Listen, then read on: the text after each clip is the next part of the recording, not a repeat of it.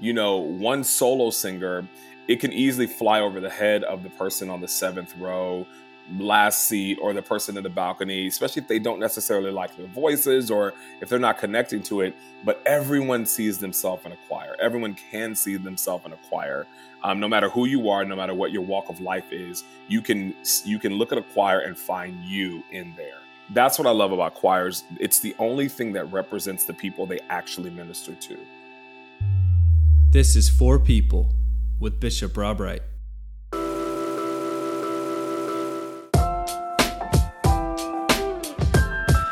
Hi, everyone. This is Bishop Rob Wright, and this is For People with Bishop Rob Wright.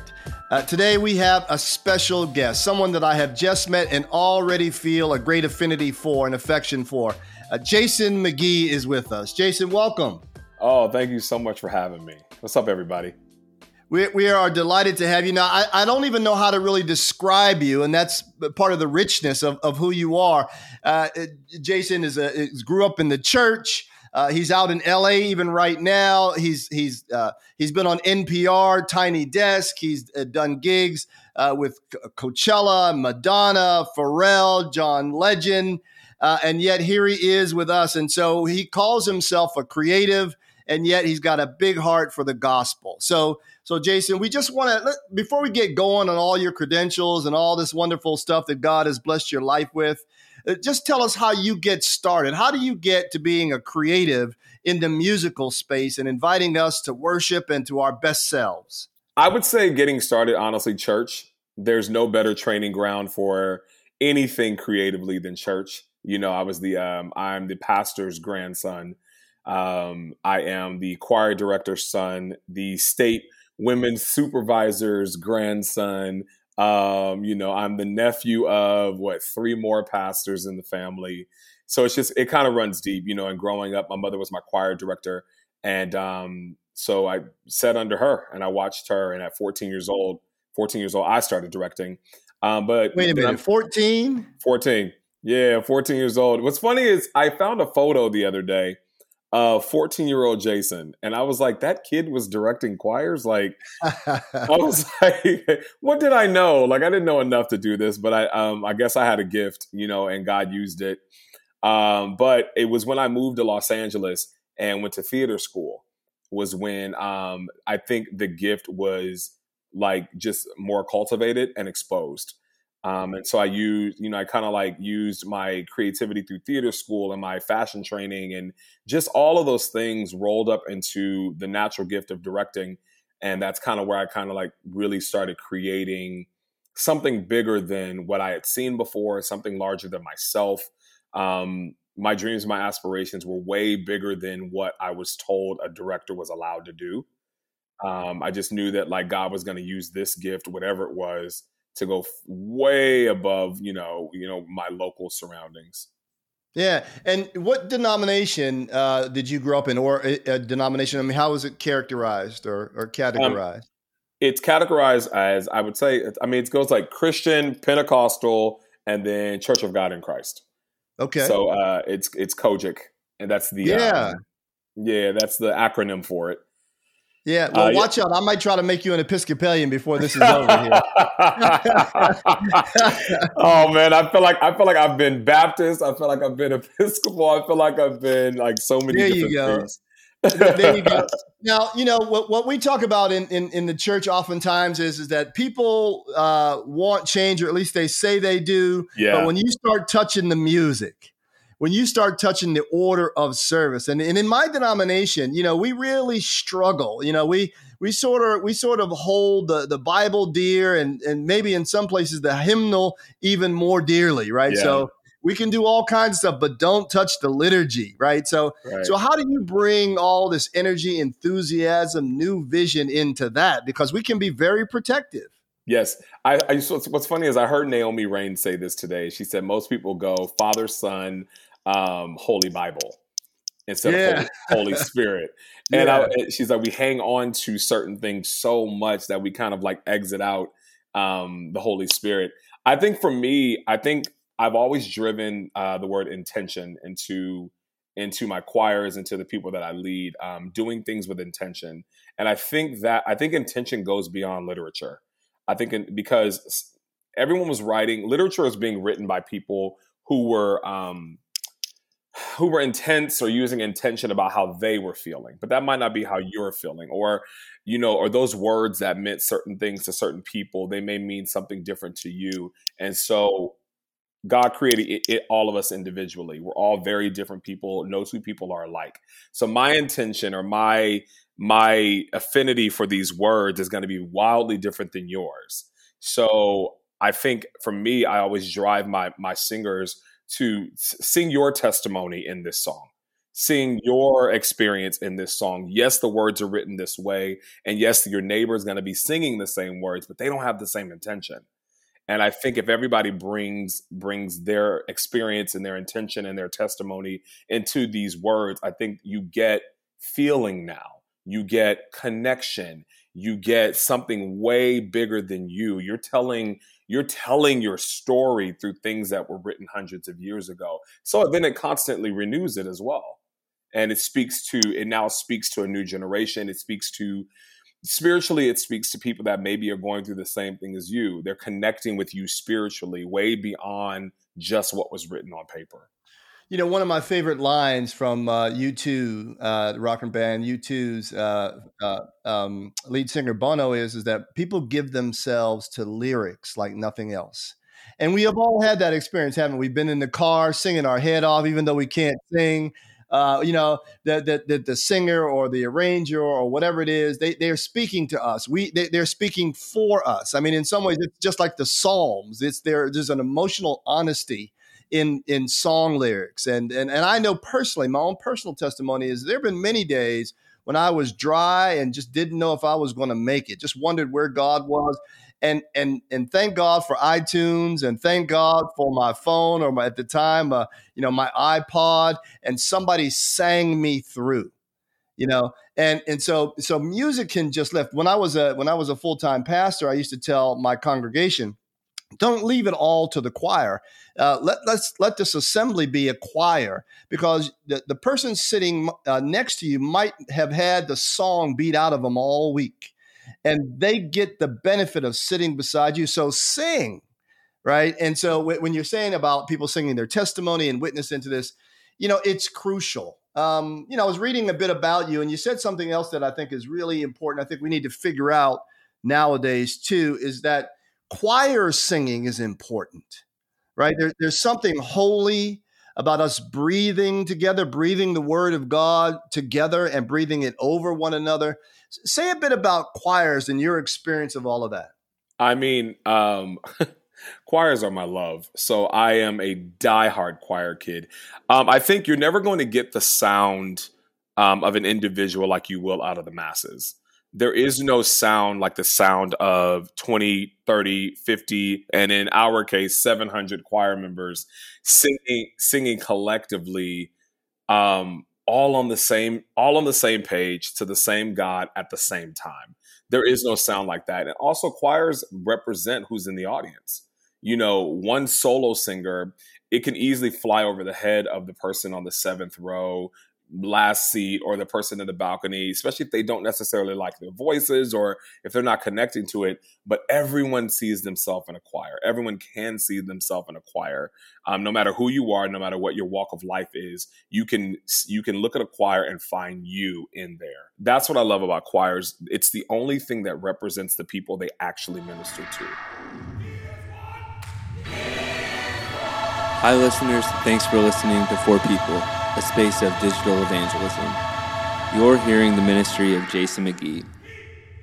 Jason will be with us leading a mass choir with Imagine Worship on October 3rd with presiding Bishop Michael Curry at St. Bart's NYC. If you're local in the area, we encourage you to attend. Link to register in episode description. And now back to For People.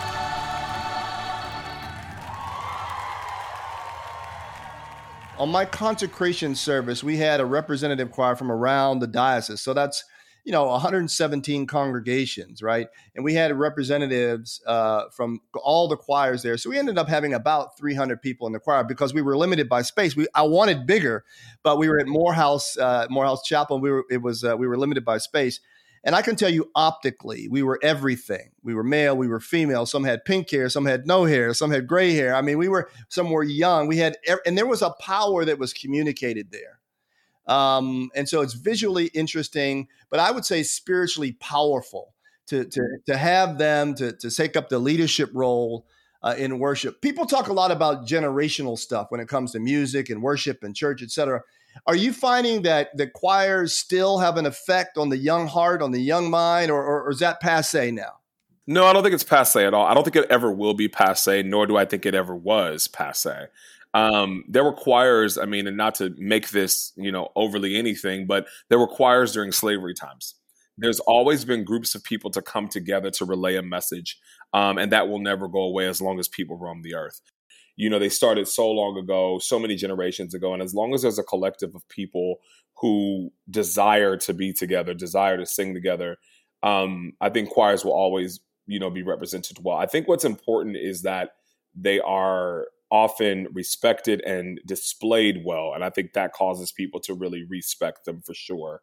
And then also choirs are full of people who at times are not really singers. The best choirs don't have the best singers in them. Right. But there's something about the collective, isn't there? There's the collective. There's community. As long as people desire community and singing and worship, there will always be a need and a desire for a choir. And I do believe that not once, but if any wave, any solo singer wave, any group singer wave, any worship team only member wave, once that's over, if you think about it, that choirs have been the only things that have really withstood the test of time. Choirs, in my opinion, are the sound of heaven. Yeah. Because again, this is the only place, the only thing where you can get that many people from that many walks of life singing together to the same God at the exact same time. Let me tell you, as a pastor of a congregation in a couple of iterations, boy, let me tell you, when that choir really bonds positively and constructively, It is a force. Now, it is also true when it bonds around something negative. It can also be an unfortunate force. It's a force, right? It's always a force. But it's always a force, right? It's always a force. Now, I don't like to use the words secular music and sort of spiritual music. You and I both know that, every good thing comes from God, right? And so God doesn't have the boundaries and stuff the way we impose boundaries.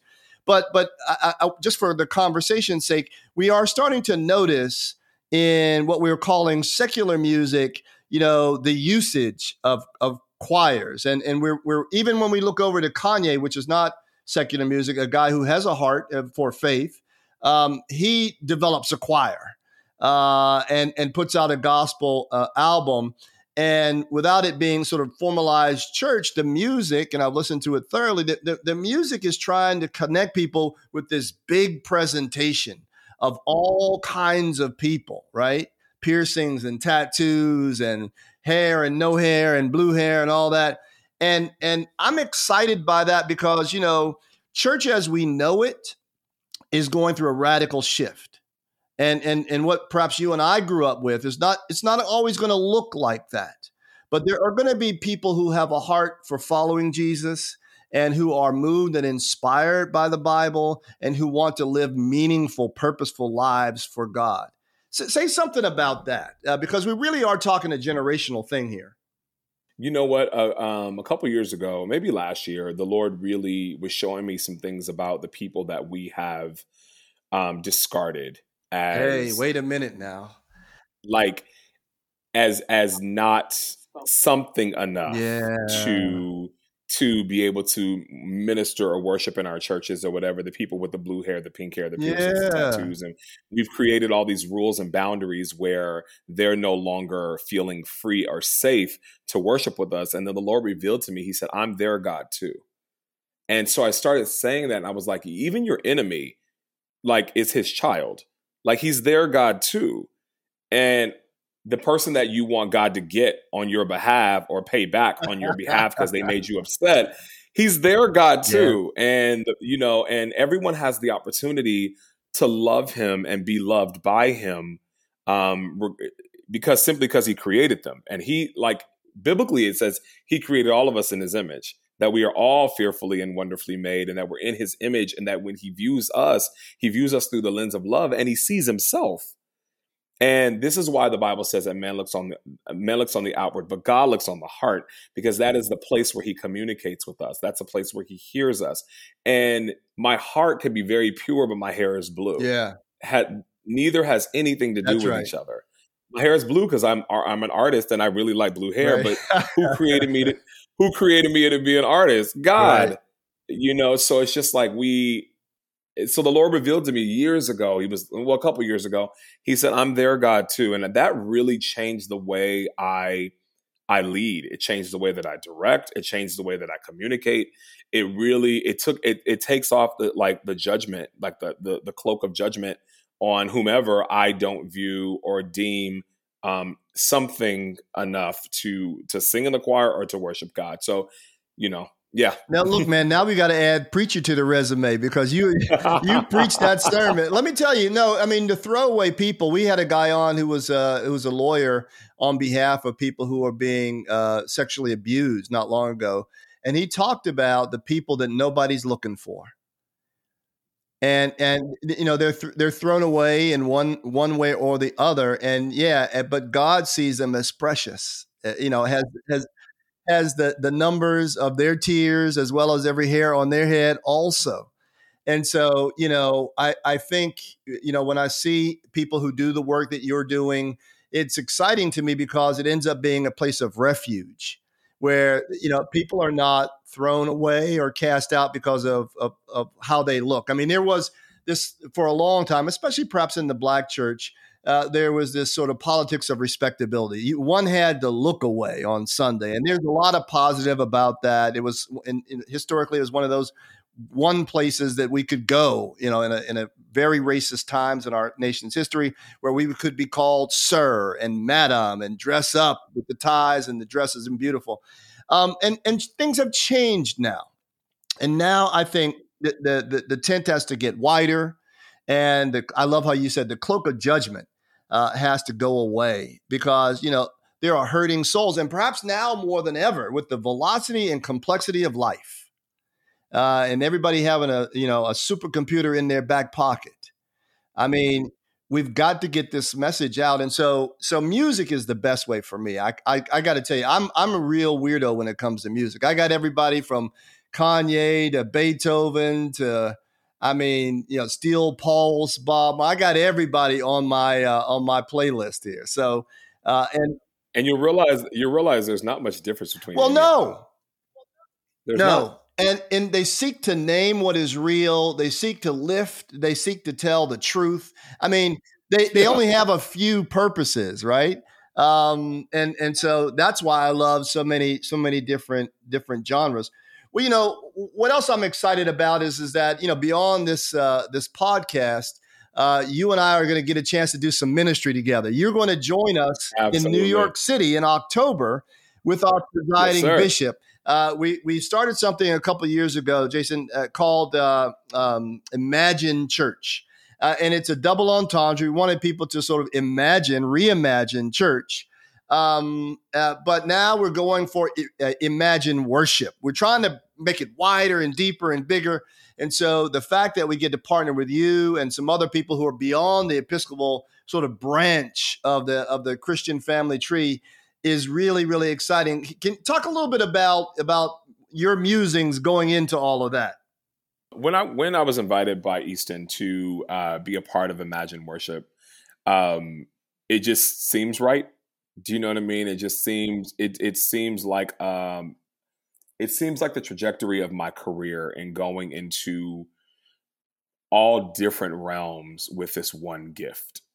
And how it knows no boundaries, it knows no denomination, it knows, so I wasn't raised in a worship culture. My church was very praise heavy. It was shout, foot dance, speak in tongues, you know what I mean? And they used to always joke and say, roll on the floor. I'm like, yeah, I saw a couple rolls too, and definitely some running. Yeah. And so being welcomed into this like extreme worship atmosphere is an honor, to say the least. I'm excited about it. I'm grateful for the opportunity. I cannot wait to just experience it, because this will be my first time in anything like this. I'm with Maverick City now, and so I'm moving all over the country with them. But even still, this is still a little bit different, just the way in which we're going to go about it. So excited. Sure. And that's sort of what we have thought about. We started off with a couple of guys having some ideas about what we needed to do differently, and we thought that COVID would give us good cover. We thought that there was no real excuse not to try to run what we call faithful experiments, right? To learn something, right? Sometimes I think we can be a bit too timid. We who sort of claim an audacious God and have in our sort of faith heritage a guy like David who took on a giant, we get a little skittish when it comes to facing our own giants. And so we decided to try something called Imagine Church. And our goal was to be faithful, to be prayerful, to try to connect, but also, if we had to fail marvelously, right? And so here we are 2 years later. We're still trying. We're still trying. And it's exciting because we've gotten emails and text messages from all kinds of people from all kinds of walks of life saying that this was important for them. It was different for them. And then we had some other people who were a little bit more skeptical, but nevertheless opened their heart and said, well, let's see. And a quick commercial for my Episcopal Church, we forget, and I'm sure you have this version in your sort of church and denomination. We forget that we were founded to live in a tension. And to live in that tension means to live, on the one hand, the tradition we have been given, and at the same time, to run after a living God who's still doing new things. And so we're not being faithful if we're only talking about yesterday's God, right? And we're not being faithful, we're just trying to make it up ourselves. The faithfulness is in the tension, right? What is the experiment that God is calling us to run? Faithful, we call data-driven experiment. So I'm so glad that you're going to join us, and we're going to figure that out together. What we need is, we try to say, we need people who are excellence-minded and who are trusting God and looking for some other folks to have good Christian fellowship with. And so I experience in you all of that. Yeah. I cannot wait. I'm often intrigued with people that are unwilling to move forward, that call themselves Christians or call themselves saved or saved or loving God. It's always interesting to me that I'm like, well, why? It's like, you do know that he created the entire existence in days and then rested. You do know that he's the same God that told a man to build an ark long before there was rain. It's just like, is he not able to do new things today? Like, he's still the same God. So which means he's still there's some miracles that he wants to work out. He's still the God of miracles. He's still performing miracles. So there might be some miracles that he wants to work out in all of us. And I think we just have to be willing to allow him to move accordingly. Well, this is it. And as we move to our close, one of the things that we're working on here, and you are part and parcel of that with us today, is this wonderful piece from Isaiah. Behold, I do a new thing, right? And then he asked the question, do you not perceive it? And so that goes right to your comment. So God is this God that is always doing new things. And our invitation from God is to keep up, stay with me, and we do know what we know. Or just trust me. Just don't fight me. Just trust me. That's all. Well, and there's a fancy way to say that, right? Don't frustrate grace. Right. Exactly. Right. Embrace it. Yeah. Trust me and come along. So, you have been graceful in making time to be with us, to offering up your gifts. And I'm just so glad. I just, in the name of the Spirit that is most holy and Jesus Christ, who is our Lord and Savior, I just wish all of God's blessings on your ministry as you continue to teach an ever enlarging circle what it means to worship and praise a loving God. So God bless you and thank you, man. Yeah, thank you as well. Thanks for having me. Thanks for loving on me. It feels good. Yeah. I cannot wait. I cannot wait to be with you all. I really can. It's in my favorite city. It's with some great people. It's going to be amazing. Amen. So we're hoping that quite a few choir members turn up, and we're gonna have some fun. Amen. We're going to have some fun. All right.